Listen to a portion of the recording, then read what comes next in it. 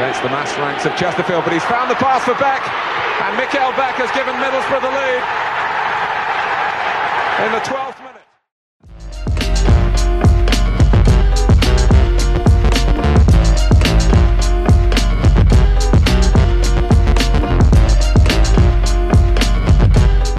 Hello and welcome back to the What the Folk podcast.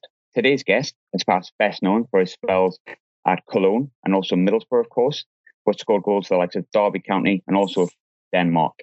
Welcome to the show, Mikael Beck. How are you doing, Mikael? Are you okay? Thank you. Yeah, I'm fine. Thank you. Thank you very Fantastic. Much. No problem. So for those unaware, what are you up to these days when the world isn't in lockdown? Well, since 2004, so for the past 16 years, I've been working as a football agent.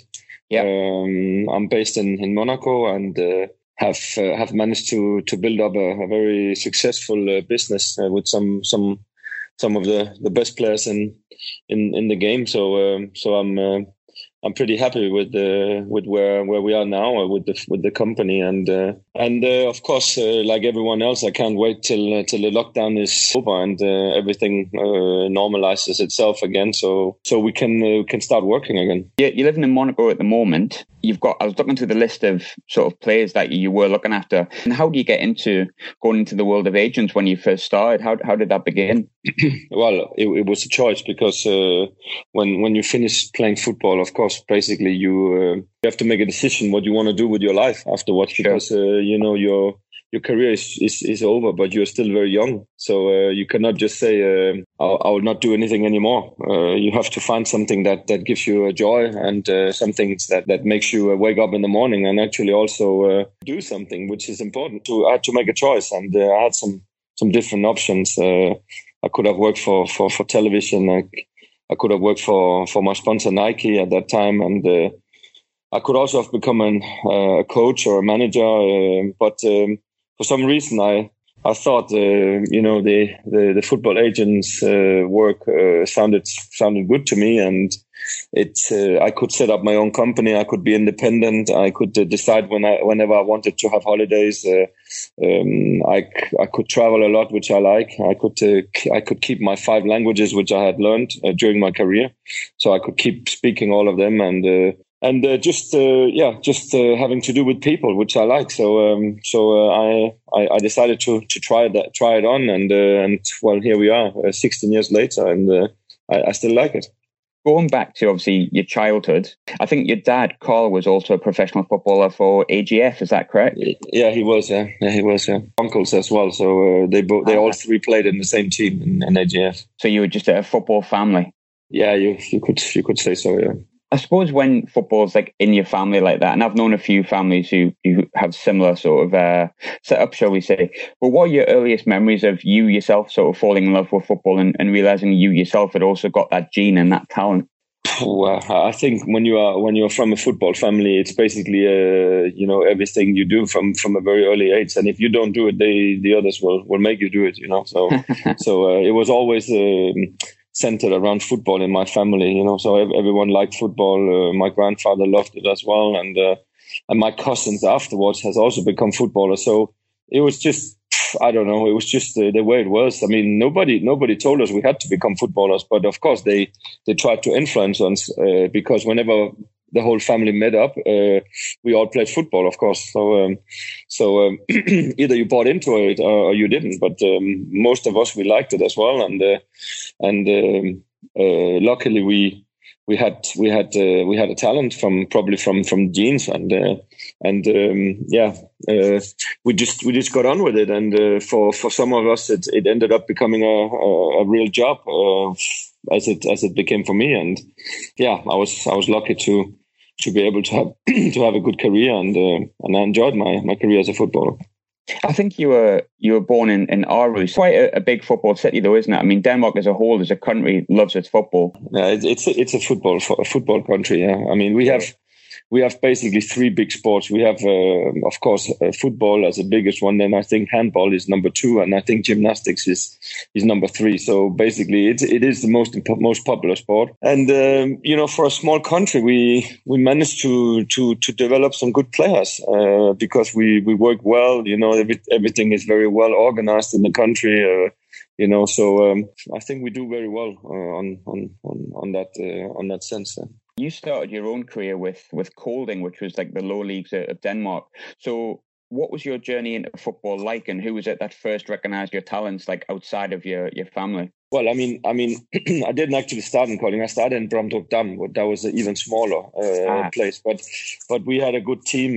When I grew up, my friends were playing with me in the same team, and my father told me not to go to the bigger club, which was Kolding. He told me not to go there until we couldn't beat them anymore. So at some point, Kolding was going, let's say, in a different direction than my own little club, and I decided to go and play for the bigger club, Kolding. At that time, it was not really a club that had a very good first team, but it was the biggest. It was the biggest club for youth, so the biggest youth setup in the whole of Jutland, which was where I was. That was the part of Denmark where I was living.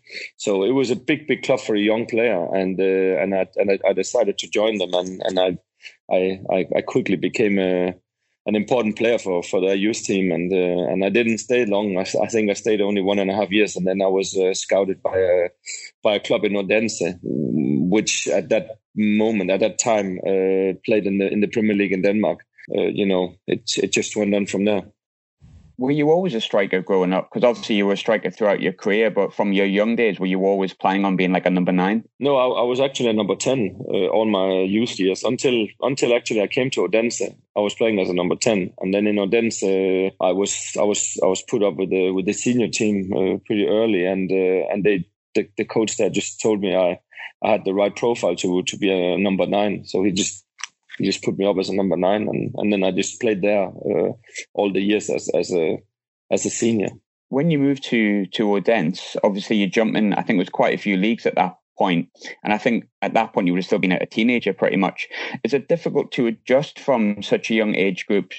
Yeah, I felt ready for it. And I think all the moves I did as a player, from club to club, they all felt natural for me.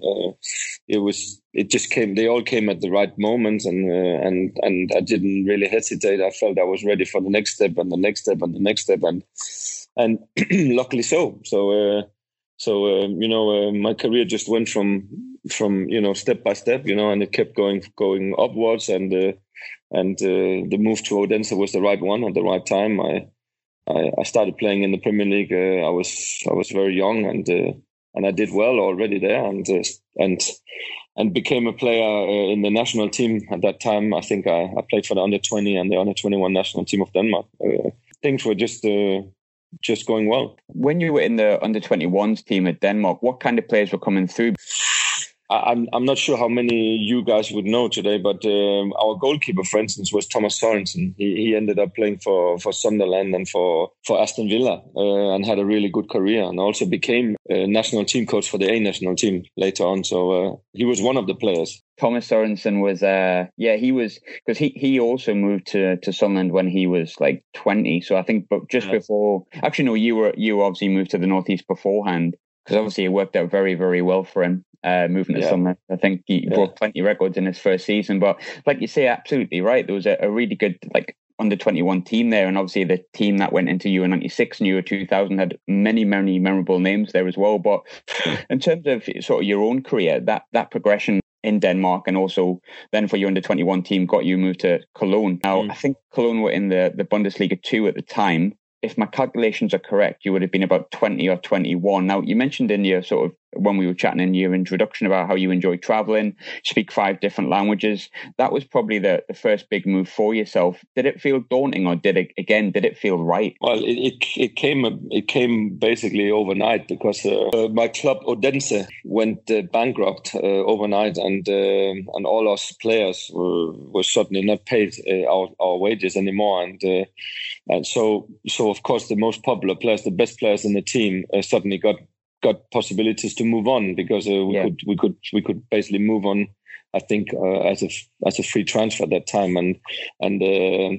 so because I was playing in the under 21 national team, Cologne had bought one of our other players from Odense the same summer. One guy called Jakob Svingard, and he was asked by the coach when he came down to Cologne if he knew a young striker in Denmark, and he just thought about me. So from there on, it went pretty quickly.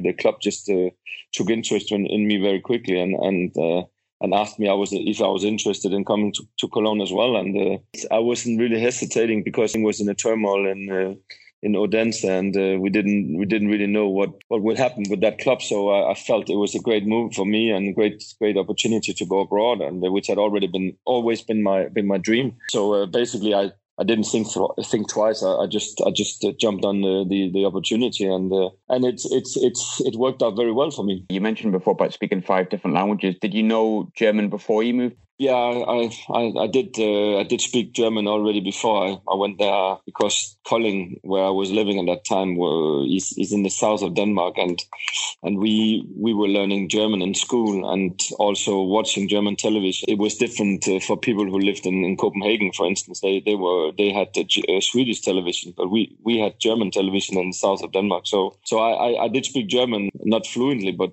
pretty well. So the language barrier wasn't any problem for me. Does that help when you know language of the country that you move into? Well, I mean, of course, when the game starts and you play with your teammates, then I don't really think you need a language. I think then the language of football actually comes in place. But of course, when the game is over and you have to also, somehow gel with your teammates outside the football, then it's necessary to be able to speak a language. Otherwise, you cannot really express yourself as you want to, and it's hard to become friends with people if you cannot speak with them. So I think on the pitch, it's good to be able to speak together, but it's not necessarily, because good players somehow understand each other, even if they cannot speak together, because they think the same way up football wise. But outside football, it's important to understand the language, and also when your coach is talking, it's important to understand him when he explains to you what he wants from you, and also tactically things like this. It's an advantage if you understand the language, for sure. So I think at Cologne, obviously, that's where your career really started to sort of blossom. And as you say, it was a really good move for yourself in the end. At the time that you spent there, I think there was a few times when you went on big scoring streaks, and eventually you got your first call up to the Danish national team, and I think about May 1995. And you had a really good run. Was it 3 goals in the first 6 national team games that you had, I think? Yeah. When you went into the Danish national team, I mean, obviously it's a proud moment when you play for your country, but was that at that moment the proudest moment of your career? When you play for your country, it's basically, you represent your country. If you play for a club, you represent the club, but which is also big. But it doesn't feel as important, playing for a country it basically means you are playing for your family, for your friends, for everyone, and you represent them also. So if you win, you win for them. If you lose, you lose for them. Yeah. So it is somehow bigger. And I remember the first time I was standing listening to the national hymn, it felt special. I must say, It was the biggest moment in my career, for sure. When every time I played for Denmark was a big moment. I think you got your first goal against Finland. Yeah. Was that your debut against Finland? Yeah, it was my debut. Yeah. And I think it was the goal that won the game as well. So 1-0. Obviously, you mentioned before about the national anthem, and it's quite emotional as a fan when you see your team and you're in a tournament or friendly, whatever it may be. As a player, it must be on a different level. But just talk me through what it's like scoring not only your first goal, but on your debut, and the winning goal on your debut as well. I mean, talk me through your memories of that. Yeah, I cannot really remember so much of it. I think at the time it was basically just natural. It just felt natural. The move up from the under 21 to the A national team felt natural, because I was doing well for the under 21 national team. I had just scored 3 goals, I think, against Cyprus in a qualification game just before, and of course I felt I was ready for the next step. And luckily, I think it was Michael Laudrup who pulled out of friendly game against Finland, and I was taken up to the national team, and I started on the bench, and I came in at halftime, and I just felt I was ready for the big stage, and we had a good team, so it was easy to gel with the other players, pitch and also off the pitch. So basically, I just came on in the second half, just played as I always did, and my game somehow just suited the other players, and I scored a good goal, and of course it was nice that it was the winning goal as well. So of course, from one day to another, it really took off, and of course I became very popular in Denmark overnight. And I think that popularity got you what was a big move to Middlesbrough at the time, who were going through a really exciting period. I think if memory serves me right, though, you'd signed in the April almost like a pre-contract, but there was a little bit of problem with Cologne, who felt they were due a fee or something like that. And it took, I think, longer than expected. What had actually happened during that time? Well, I mean, it was that summer where Bosman, he won his case in the European courts, I think in Hague, or I don't need to know where it was, or in Maastricht, or in Brussels. I cannot remember, but at least, anyway, it was that summer where he won his case. So, but the Bosman ruling basically was that new that everyone didn't really understand the importance of it, and also they didn't really understand whether it would apply or not to everyone straight away. Me and my agent at that time and my lawyer, we believed that with him winning his case, we believed I should benefit from a Bosman. So we believed I was 100% free from any transfer fee. But in the German transfer rules or contract rules, there was some kind of clause that said that if at some point the football system should change dramatically because of one thing, all clubs would have the chance to extend each contract with one more year. So my club felt they could extend my contract with one more year because they felt the Bosman ruling was such a big change to the system. And we believed that they were not allowed to extend it by 1 year. So we believed that was a free transfer. Middlesbrough, was great. They understood the whole thing, and they just gave us the time to sort out the problems with my club Cologne. And in the end, it meant that I think I could not take part in the first 3 or 4 games with Middlesbrough, but then somehow things sorted itself out, and Cologne let me go, and my contract started with Middlesbrough, and I started playing. Because it was such a complex move, I think, at the time from memory. I was young, but I do remember it. But did you ever worry that the move wouldn't go through, or did, like Steve Gibson, I think Brian Robson it would have been at the time, make you feel quite at ease that, they wanted you and they were just prepared to wait that out? No, but they actually said they were prepared to wait a year. If I couldn't come straight away, they would wait and take me 1 year later. So they were fine. I mean, we were basically sure that either I would start playing for Middlesbrough that summer or the next summer. Of course, I wanted to start playing straight away. So that's also why we were fighting, of course, for this to sort itself out, so I could start playing straight away. But Middlesbrough were ready to wait for me, so they really wanted me. Before obviously that season started, you'd played at Euro 96 as well, and we've touched on sort of your international debut a little bit, but I think a big tournament, especially Euro 96, maybe I look at it differently because I'm English, as a golden tournament, but you started the first game for Denmark up front alongside Brian Laudrup, really good Danish team. You played against, obviously, I think it's Fernando Couto. When you play in the tournament for your international team as opposed to like a qualifier or a friendly, does it up the ante a little bit? Does it feel a little bit more significant? Well, I mean, actually, it doesn't feel more significant at the beginning, but the whole atmosphere somehow builds up and it becomes more important because suddenly you have so many teams, together in one country playing against each other, and there's crowds from all over Europe there, in the same country watching all those games, and you just feel like it's a big occasion. It's a very big occasion, and of course you're not there just to play one game like you are normally. You are there to play several games. So It's pretty special to playing in a Euro or in a World Cup. That's for sure. I'm sort of looking through that team that started that game as well, and I mean, quality and the amount of experience that was in there as well. The likes of the Laudrup brothers, Schmeichel, Thomas Helveg also in there as well. Yeah. How good is it as a younger player to have the likes of Brian Laudrup, Michael Laudrup, and Schmeichel to be able to hand on their experience when it's your first international tournament? Well, I mean, it was important for me to play with the two Laudrup brothers. They were at that time, they were like world famous names in the football business, and of course they were players you looked up to. It was a dream for me to play in front of them too. So I knew if I made the right runs, they would definitely give me the ball in the right moment at the right moment. So they were world class players, and they somehow brought my game up to another level also, because somehow we just understood each other very well and we played well together, and it was a joy. It was a joy to play and playing alongside them too. So Laudrup would have been obviously, I think, up front with you at that game. Brian was playing up front with me. Brian was playing up front, and then Michael was playing just behind us. Yeah. And he was at Rangers at the time, I think, Brian. Yeah, he was. Yeah.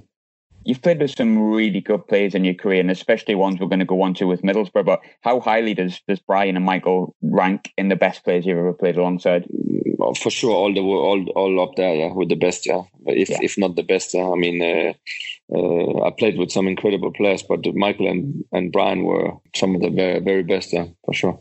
Different level, absolutely. Yeah. Obviously, the tournament after that, you do get the move to Middlesbrough. It does work out, and I think it really was Middlesbrough's golden era. They just finished sort of 12th. In that summer, they brought in Fabrizio Ravanelli, Emerson. On top of that, you had players already there like Juninho, Festa, Hignett. How exciting did it feel to be part of Middlesbrough at that time? Well, I mean, it wasn't the biggest club.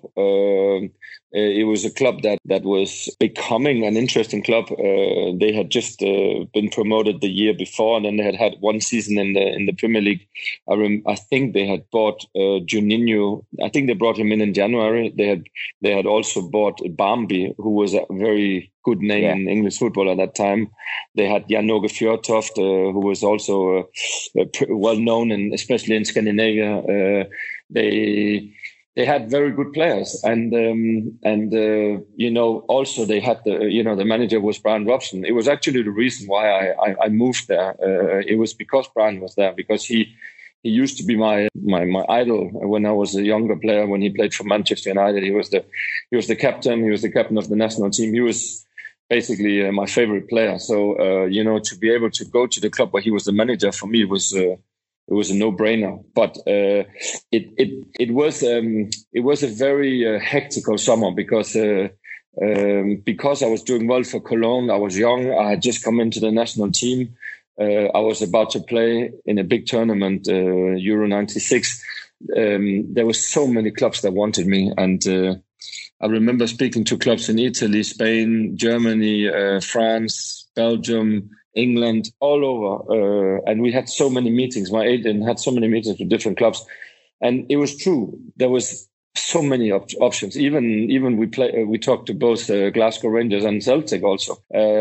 So it wasn't hard. It wasn't hard choosing in the end, because Brian was at Middlesbrough, but it was hard saying no to all these good clubs.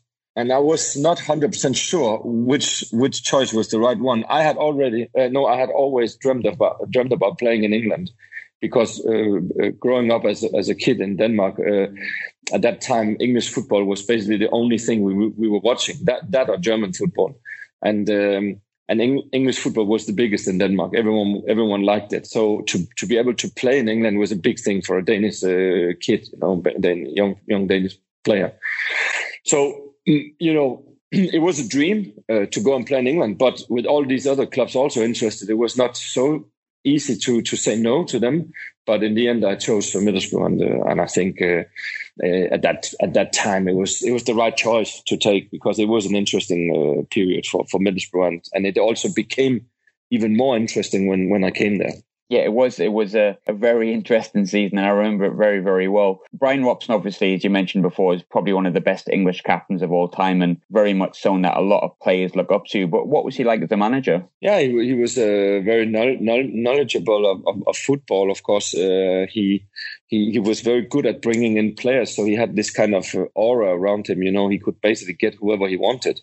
Steve Gibson, trusted him a lot and gave him a lot of freedom, also money-wise, to bring in players who earned a lot of money. I think I can remember Ravanelli coming in earning 42 a week, which was by far the highest earner in the whole Premier League at the time.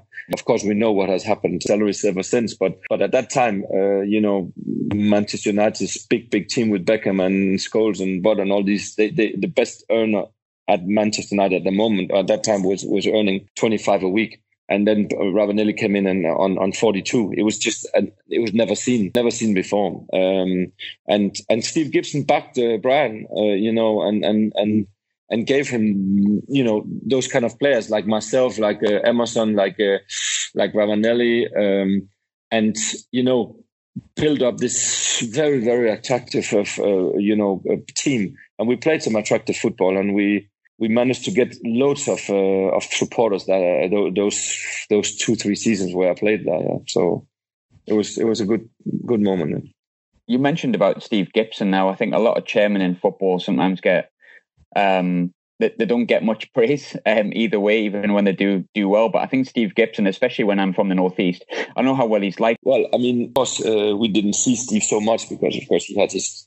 He had, I think it was ICI. He was owning, and of course he had, loads of things to do with his job. But of course we saw him at games, and he was just sent this kind of positive energy around him. He was a very nice guy, very very sympathetic, and again he loved his club, and I think he was an incredible president and owner to have for Middlesbrough, and well, even looking at it today, he's still there.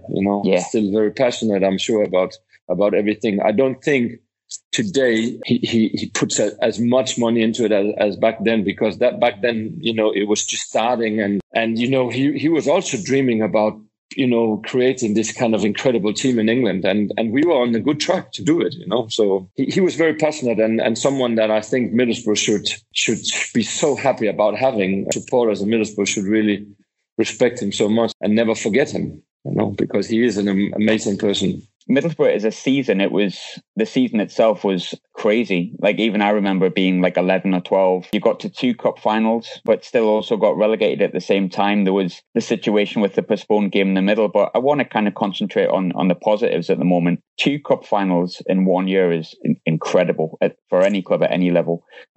You scored in both of the semi-finals. You scored the opening goal against Stockport and against Chesterfield. What are your memories of the run and scoring the goals on that day? Oh, it was just a crazy season. There were so many games, and they just came basically every 3 days, and we hardly got time to get our minds onto the next game, because it was they just came thick and thin. Yeah, I mean, we had a great team. We were just playing some amazing, very attacking-minded football. I was playing up front, of course, with Higgy and Juninho and Emerson, and I mean, we just played the kind of football I love. Like very, a lot of passing, quick movements, and of course we scored goals, and of course Ravanelli was there as well, and imagine playing with Ravanelli, Juninho, Hignett, Emerson at the same time. I mean, it just made my football even better, and well, we were all enjoying it. Of course, we got relegated in the end, which was an incredible thing. We didn't really get relegated because we had enough points, but they deducted us some points in the end, and that was enough to take us down. So it was a big blow. We should never have gone down. We were too good to go down, and we should also have won one of the cup finals for sure. Yeah. But this is history now. But I remember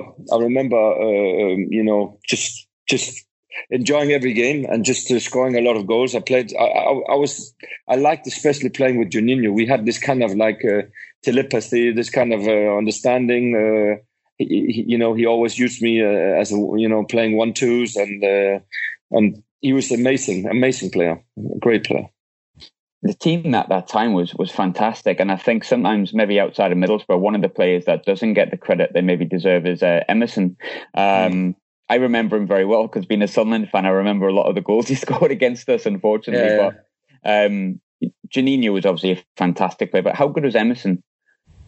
He was amazing. He was incredible. He came from Tenerife, I think. They bought him for something like £4 million at that time, and that was a lot of money, of course. He was one of the best at that moment in time on his position as a number 6. He was more or less also an 8, so he was 6 or 8, but he was so strong. I've never seen anyone that strong. He had legs like trees. Like people could just kick him and he wouldn't feel it. And but never mind. He was a very, very technical player also. Maybe he lacked a little bit of speed. But, he was so good on the ball. Nobody could take the ball away from him. And actually, he also scored some incredible goals. He had this strike. He could shoot the ball so hard and so precise, that he scored some incredible goals. I remember some of the goals that season. They were unbelievable. Top corner, like finishes, just incredible goals. He's a... Like I say, I was behind a lot of them, unfortunately, against my team, but he had such power behind a lot of his shots, and he could just score from 25, 30 yards out, and it would go in like 100 mile an hour. But yeah, I mean, growing up outside of, my own team, he was one of those players that I looked up to a lot, and I sometimes feel, because Juninho or Ravanelli and players were in that team at the time, that he doesn't maybe get the credit he deserves, because he was a fantastic player. He was a fantastic player, he was. But he got his move also to Atletico Madrid, I think. He got his move to Deportivo La Coruña. I think that was where he went afterwards. Yeah, he did, and at that time, I think obviously they were doing really, really well. Deportivo. Yeah, they were one of the best teams in Europe. Yeah, for sure. Absolutely. In terms of your own form, I think sort of looking through, there's a certain period, because it was, I think in the league you were sitting around sort of the bottom in sort of December, if my memory serves me right. But then you really came into form in March, and you had a big part to play in that. Obviously, beating Derby 6-1, Leicester, Blackburn, and Chelsea. I think 4 wins in a row. Villa also. Did you at that point? You mentioned before, and I remember that if those 3 points weren't deducted, you would have stayed up. But did you think, regardless of those 3 points, when you went on that run, that you were hitting form at the right time and you were going to stay up? Yeah, I mean, we were going to stay up. We were 100% sure about that. We were good enough. We were winning games. The problem for us, of course, that season was we had too many games. Because if you have to go to the final in both of the cups, you have to play so many games. I think we played maybe 17 games, cup games, plus all the games in the league. And why did we play 17 games? Because we had like replays. I think in the semi-final, and in the final we also had a replay again. Against Leicester, we had I think 17 cup games. And Brian was not really changing around the team that much. So it was basically the same players that played in most of those games. So, maybe towards the end of the season, we ended up losing a little bit of energy and a little bit of breath, I also remember finishing the season by playing, I think, 3 games in 8 days or 3 games in 7 days, where basically you were already tired when you started the game. You were already tired because you had no more energy left. So of course that was one of the reasons probably why we didn't get maybe in the end we got enough points, because what happened was that game against Blackburn, not only did we lose the game, of course, I think with 2-0 or 3-0 because we didn't turn up, but then on top of that they also deducted points. So we actually ended up, I think, losing. I cannot remember how many points we were deducted, but let's say we were deducted 3 points. Yeah, that means we would. So we lost the game 3-0, and of course lost those 3 points. Plus they deducted us 3 points on top of that. So basically, that game cost us 6 points. Yeah, and that was because if we had just turned up, we would have lost the game for sure, even maybe 6-0. because we would have had to turn up with basically with youth players, but we wouldn't have been deducted the point afterwards, and that would have been enough for us to stay up. It was a hard one. With the Blackburn game, when it came to it being called off, I think it was Brian Robson that was the one that sort of made that decision. Obviously, he was backed by Steve Gibson, but did the players have much of a say in that, or did you just kind of all admit collectively, like, look, we can't play this, we have no players? No, we had nothing to say. Basically, it was just we were just told that we're not going to the game because we have. I think at that moment, the moment in time, we had more than 10 players down ill. Actually at home in bed. And there was some kind of rule. That's what we were told, that if you had 10 or more, not able to play, then you could call off a game. That was basically what we were told. And of course, we trusted both Steve Gibson on that one. And the few ones, I was actually one of the few that was not ill. So the few one of us that were not ill, of course, we just accepted it and just said, of course, I mean, if we should have gone and played the game, we would have had to put out a team that was not good enough to play in the Premier League, and we would probably have lost, I don't know how much, against the Blackburn. So for us, it was the way it was, and we were told we could do it. We accepted it, and it was logical not to go. Did you expect to get any points dropped, or was that quite a shock at the time? Well, I mean, I think straight after, I think it came out that some of the other clubs didn't agree with it or didn't accept it, or I think maybe it was the Football Association that suddenly said, maybe you didn't come to that game, but we hadn't accepted it 100%. I cannot remember; it was so many years ago now. But that I think quickly it came out that there was a problem.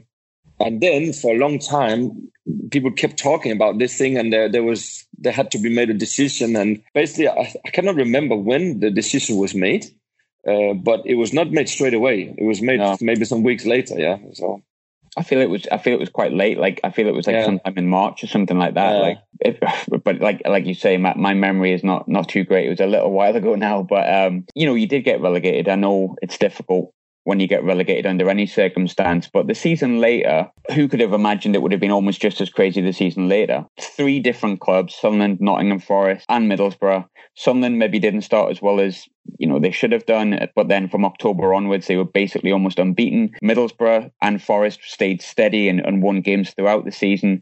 But I think from memory, the big factor in Middlesbrough being so good that season was you brought in Paul Merson. How important was Paul Merson in that promotion season? Well, I think it wasn't just Paul Merson. I think it was also the fact that the club managed to keep players like me, like Emerson, because, of course, we all had chances to leave that summer, but we were told, of course, we were told that the club were only going to sell Juninho. Juninho had a chance to go to Atletico Madrid for lots of money, and the club couldn't keep him. Then Ravanelli actually stayed and played the first game.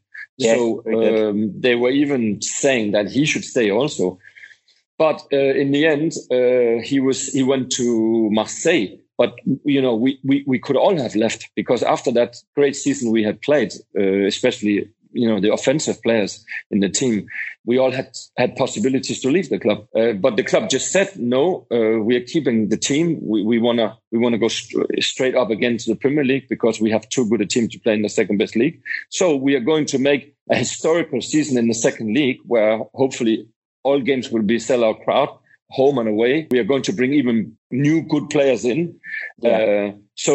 So the team itself was like incredible. Probably the best team that has ever played in the second best league in England. I'm sure, if you take them name by name, because we brought in Merson. So it was Emerson, me, Hignett, Merson. That was basically the attack. I mean, it was incredible. We were all more or less international players, and we kept playing for our countries in the second best league.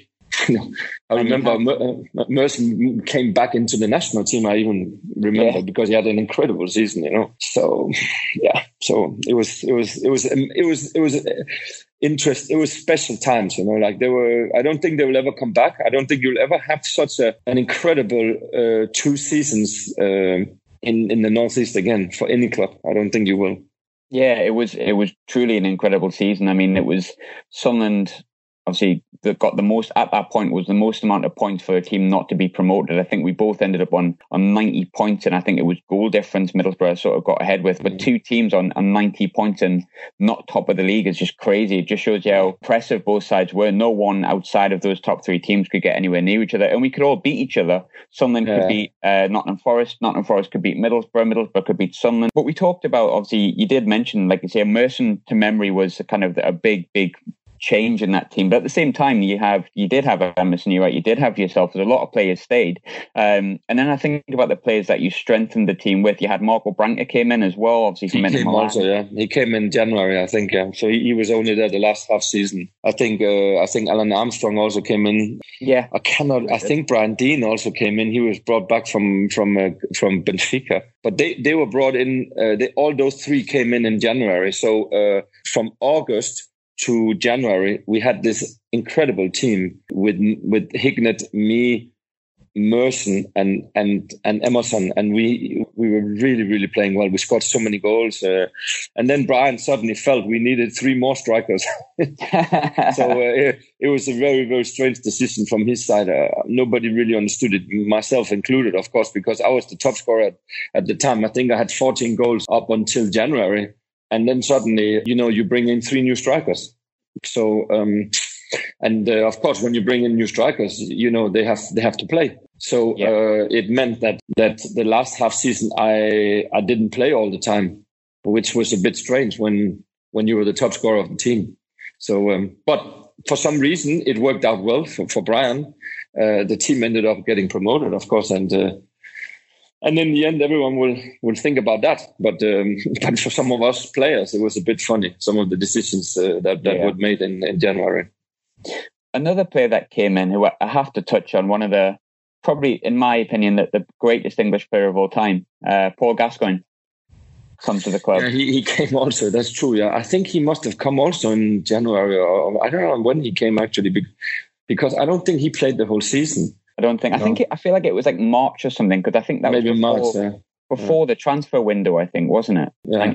But anyway, he came in, and of course, it gave a big boost again to the whole squad. I mean, that's why I'm saying, if you take the names of the players in that team playing in the second division in England, I think it must be, and probably will always be, the best team, name by name, that has ever played in the second league. In Championship, which is called. I think it would be, and you could also see it because all our games were sold out. No matter whether we played at home or away from home, all stadiums were sold out because everyone came to see these players. I spoke to Niall Quinn about that period about over a year ago now, and I asked him about, at the time, what was so good about Sunderland at that sort of 97 to 2000, 2001? What was so good about it? And he said himself, he was like, the whole of the Northeast at that point just had great football teams, packed stadiums. They were all successful. Like even like the rugby teams and stuff were doing well, and everyone in the Northeast was just such a positive hub. Could you feel that? Well, for me, it felt natural that it was like this, because I came to the Northeast during a time where it was like this. And I left Northeast while it was still like this. I only knew the Northeast like this. Of course, I could see afterwards what happened. I can see when I see old, let's say, old games, I can see, the stadiums were not full. So that time, that period must have been very, very, very special. Yeah, because Newcastle had a great team also, with the Asprilias and the Les Ferdinands and Armstrong, all these players. They were unbelievable. Ginola, Shearer, they were incredible team.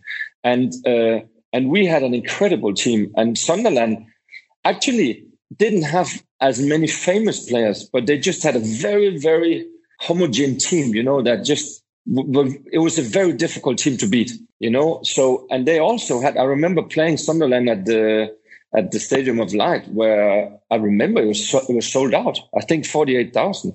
Yeah, just incredible game. You have to say it was a special moment for me. It was normal because I thought the Northeast was always like this.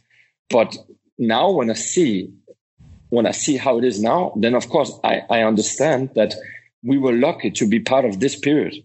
Yeah. All us players, we were lucky.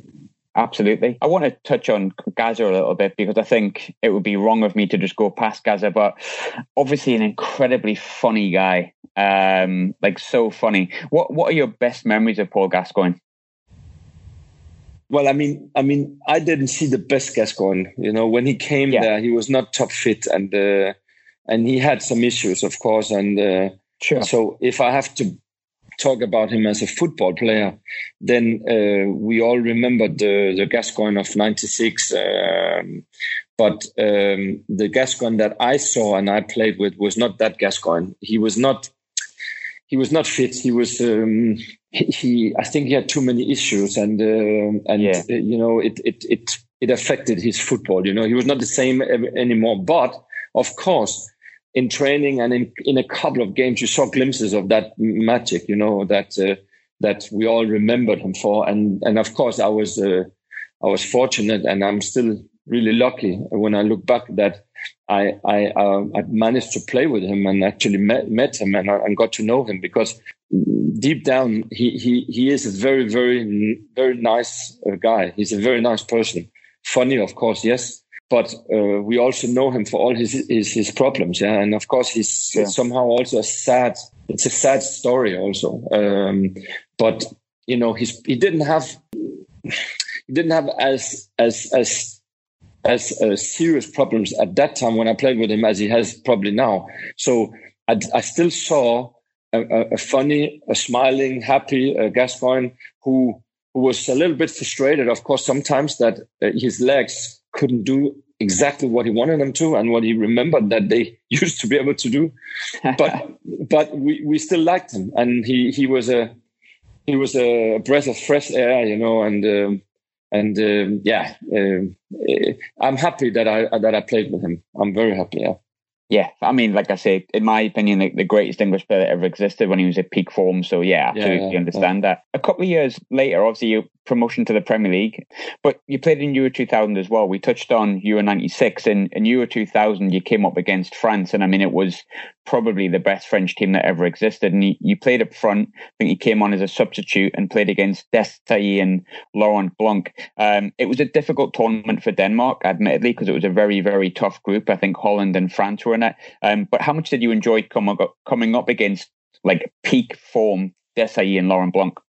I mean, it was probably the end of a cyclus for that Danish national team. A lot of the players were old and played the last tournament, and then basically they stopped playing for the national team. So it was not a great period for us, and we still managed to qualify for the tournament, but we were unlucky to get in a group with probably the best French team ever, the best Dutch team maybe ever, and certainly the best Czech Republic team ever, with Koller, Smisser, Nedved. I mean, if we should have had a chance to do anything in that tournament, we should not have been in that group, because even with the best Danish team, we would not even have had a chance to beat those three teams. You know, it was a bit unlucky, you could say, and it's not really a tournament you look back at, with a lot of joy, because we lost all games. We didn't score one single goal, but you know, probably very normal when you look back at who we played against and which players they had, and all their players were at their peak, and our players were basically coming to an end. So. Oh, it was a truly phenomenal set of teams that you came up against. I mean, just reading through the names, you had peak Czech Republic, like you say, exactly, which I even forgot about because of how good France were and how good Holland were. Yeah. And would I be right in saying Thomas Gravesen was in the Danish team at that point? Yeah, he was in that. It was in our national team, yeah. And Steve Tufting also, yeah. Yeah, that's right. And they would have been about, I think Gravesen would have been about 23, 24. Now, unbeknownly, we're talking about characters like Paul Gascoigne, but I've heard that the best character that ever existed is Thomas Gravesen. Was it someone that you were close with? Because I've heard he's a fantastic guy. Well, I mean, you know, he's funny, yes, for sure, he's funny. But I think he should be known for his football instead of his character, because I mean, he was a very, very good football player. And sometimes we forget a little bit about how good he was, because everyone who would talk to you about him would probably talk about how he is outside the football, off the pitch, but I would rather talk to you about how he was on the pitch. He was a real winner. He had an incredible mentality, that he couldn't lose. So he was good to have in your team, and we had both him and Tufting in that let's say this midfield, central midfield, and they were best friends off the pitch, and they worked really good together also during games. Thomas is funny, and he was making a lot of jokes or whatever, so he also had that side of him, but what I remember of him is more what he did on the pitch than what he did off the pitch. Yeah, and I mean, you don't play for Real Madrid if you don't have an immense amount of talent. So being a winner, alongside all of the funny stories that do exist about him, a lot of it comes down to the fact that he wanted to win. I mean, when he was at Everton, he's an absolute cult hero at Everton because he wanted to win, because he put his body on the line to make sure he could get that win. And like I say, you don't play for sides like Everton, Celtic, and certainly Real Madrid unless you have an immense amount of talent in your feet. With Middlesbrough, around that sort of time, your time sort of came to an end at Middlesbrough as well, and I think you went to Derby with Jim Smith. Is that right? Yeah, I went to Derby with Jim Smith. Yeah, Jim Smith, another huge character, right? Yeah, I didn't really get along with him, I must say. It was not the right move. That was probably the first time in my career where I made a mistake. I should have stayed at Middlesbrough until the summer and then moved on that summer. It all happened a little bit too quickly. And looking back at my move, it was not the right move also at the right moment, because Derby had a really good first 6 months. But what happened was the same week as I moved to Derby, Steve McClaren left the club and joined up with Ferguson at Man United. And what I was told and what I could see when I look back was that this club was one big mess after McClaren had left, because Jim Smith was a very, very special character. He was very hard on his players. He was not really present a lot out on the training pitch, but when he came out, his way of dealing with his team, at least I didn't really like the way he talked to his players and the way he shouted at them and things like this. So when McClaren was there, Jim Smith was still doing the same things, but McClaren was very good at making things good again afterwards. But when McClaren left, there was nobody really to play that role, and Jim Smith tried with different different assistant coaches. Like I think there was Ray Harford. I think there was Billy McEwen. I think there was Malcolm Crosby. They were all super nice guys, but they did not manage to play the same role as Steve McClaren he had done. And so basically, from I came, well, things were just not very good anymore in the club. It was still the same team, but we couldn't win a game. We didn't play well. A lot of players lost their confidence. Jim got more and more angry, so it's just a bad period. And again, looking back, I should never have moved to that club at that time. But, that's how it is, of course, sometimes. Yeah, that's football, I guess, sometimes, eh? You moved on loan to, I think it was Nottingham Forest, but also, most importantly, probably is QPR. Now, you did really well at Queen's Park Rangers. I think it was 4 goals in 11, and I don't necessarily think they wanted to lose you, but you went on loan to AAB. Did you want to stay at Queen's Park Rangers, or did you feel like it was the right time to go home and maybe rediscover confidence, rediscover form? No, it wasn't about rediscovering confidence, because the confidence I had scored 4 goals in 11 games for QPR. I had a really important role to play for them, and I don't think I could have stayed, because I think in England there was some kind of rules saying that because I remember I was on loan to Nottingham Forest for 1 month, and then Derby called me back. I would have loved to stay at Nottingham Forest, because I liked the club, and the team was also pretty good actually at that time. But Derby called me back, and in the end, they called me back, and they didn't play me. So I was not very happy with that. Then I went to QPR. I scored also for Nottingham Forest. And in the end, I scored also goals for QPR. I liked being in London. I liked the club. We had a good, interesting team at that time. And Gerry Francis, I really liked Gerry. Gerry was a good manager and someone, who I would have liked to keep working with. But for some reason, QPR couldn't keep me. I don't know if I was earning too much money at that time for that club. I really don't know. But it was also because I wanted to get into the squad for the Euro 2000. And I could not get in that squad if I was playing in the second best league in England. It was impossible because I was up against some really good strikers in this national team. So I had to go home and in front of everyone in Denmark to show how good I was. So that's why I left QPR and I went back to Aalborg. And it ended up being the perfect move because I scored, I think, 8 goals in 10 games for Aalborg, or securing me a place in the squad for the Euro 2000. So it was a funny season, and I don't know how many other players you could find in the history of the game who managed to score for four different clubs in one season. I don't think it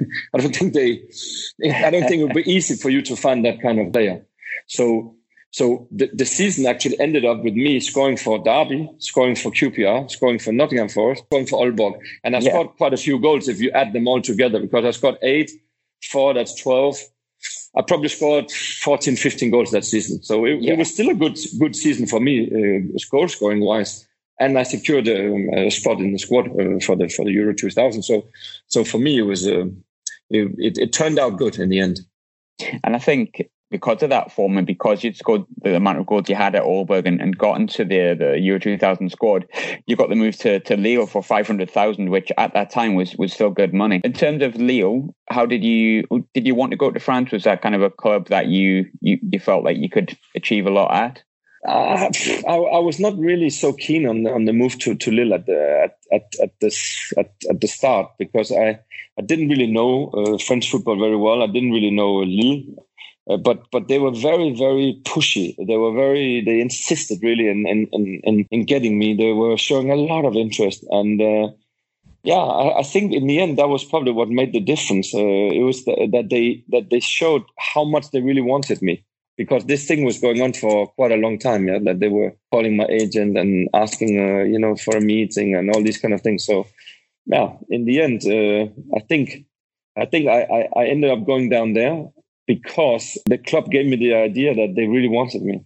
I think that was why. With Lille, I think you went back to Aalborg sort of not long afterwards on loan again. Well, that was the second season. I played one season with Lille where we finished third in the league. The first season I was there, we qualified for the Champions League for the second season. I played the second season also.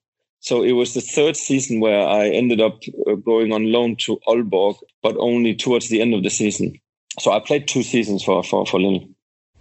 With obviously Champions League experience and things like that, and you were in the team at Lille, but with the move to Aalborg, how did that come about, and why did it come about, I suppose?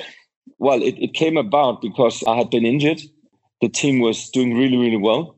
And I think I just felt that I think I had lost my place in the team that year, and I just wanted to play. And Aalborg, of course, were struggling a little bit, and they kept calling me and asking me if I would not go back and do exactly the same one more time as I had done the first time I had been there.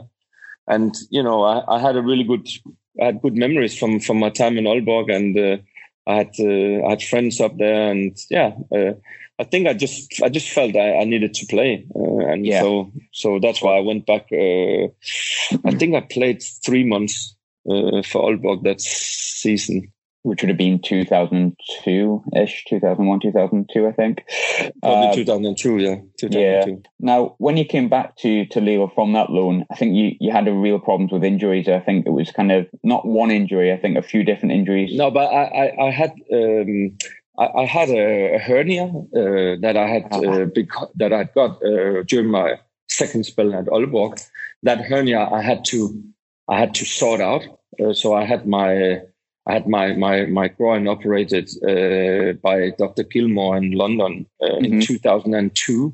He also did the same operation on my other groin, 97. So at the end of my first season with Middlesbrough.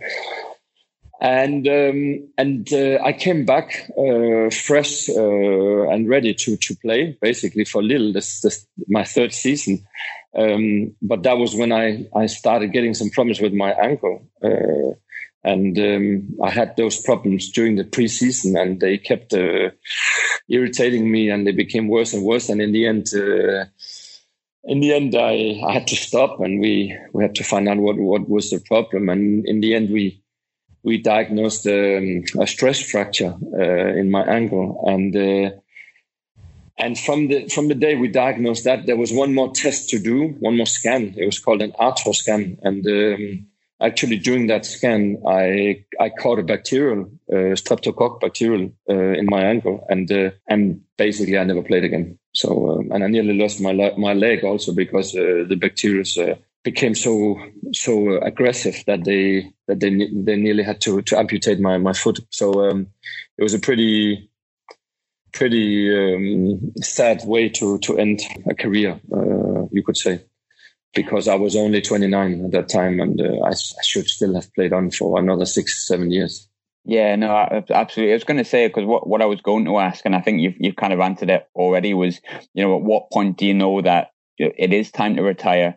I suppose when something that serious happens, you have to sort of weigh up different options in it. No, I had no choice because I couldn't play on. I had too much pain in my foot, and I couldn't jump anymore as I used to. I couldn't turn because the bacteria had basically eaten all cartilage, all ligament structure, even bone structure. So. No, it wasn't possible for me to play on. I had an ankle certainly of a 60-year-old, you could say. So wow. There was no choice. I had no choice. I had to leave. I had to stop. Even though you had to stop at an age younger than you would have liked to, it's still a fantastic career to look back on. Yeah, for sure.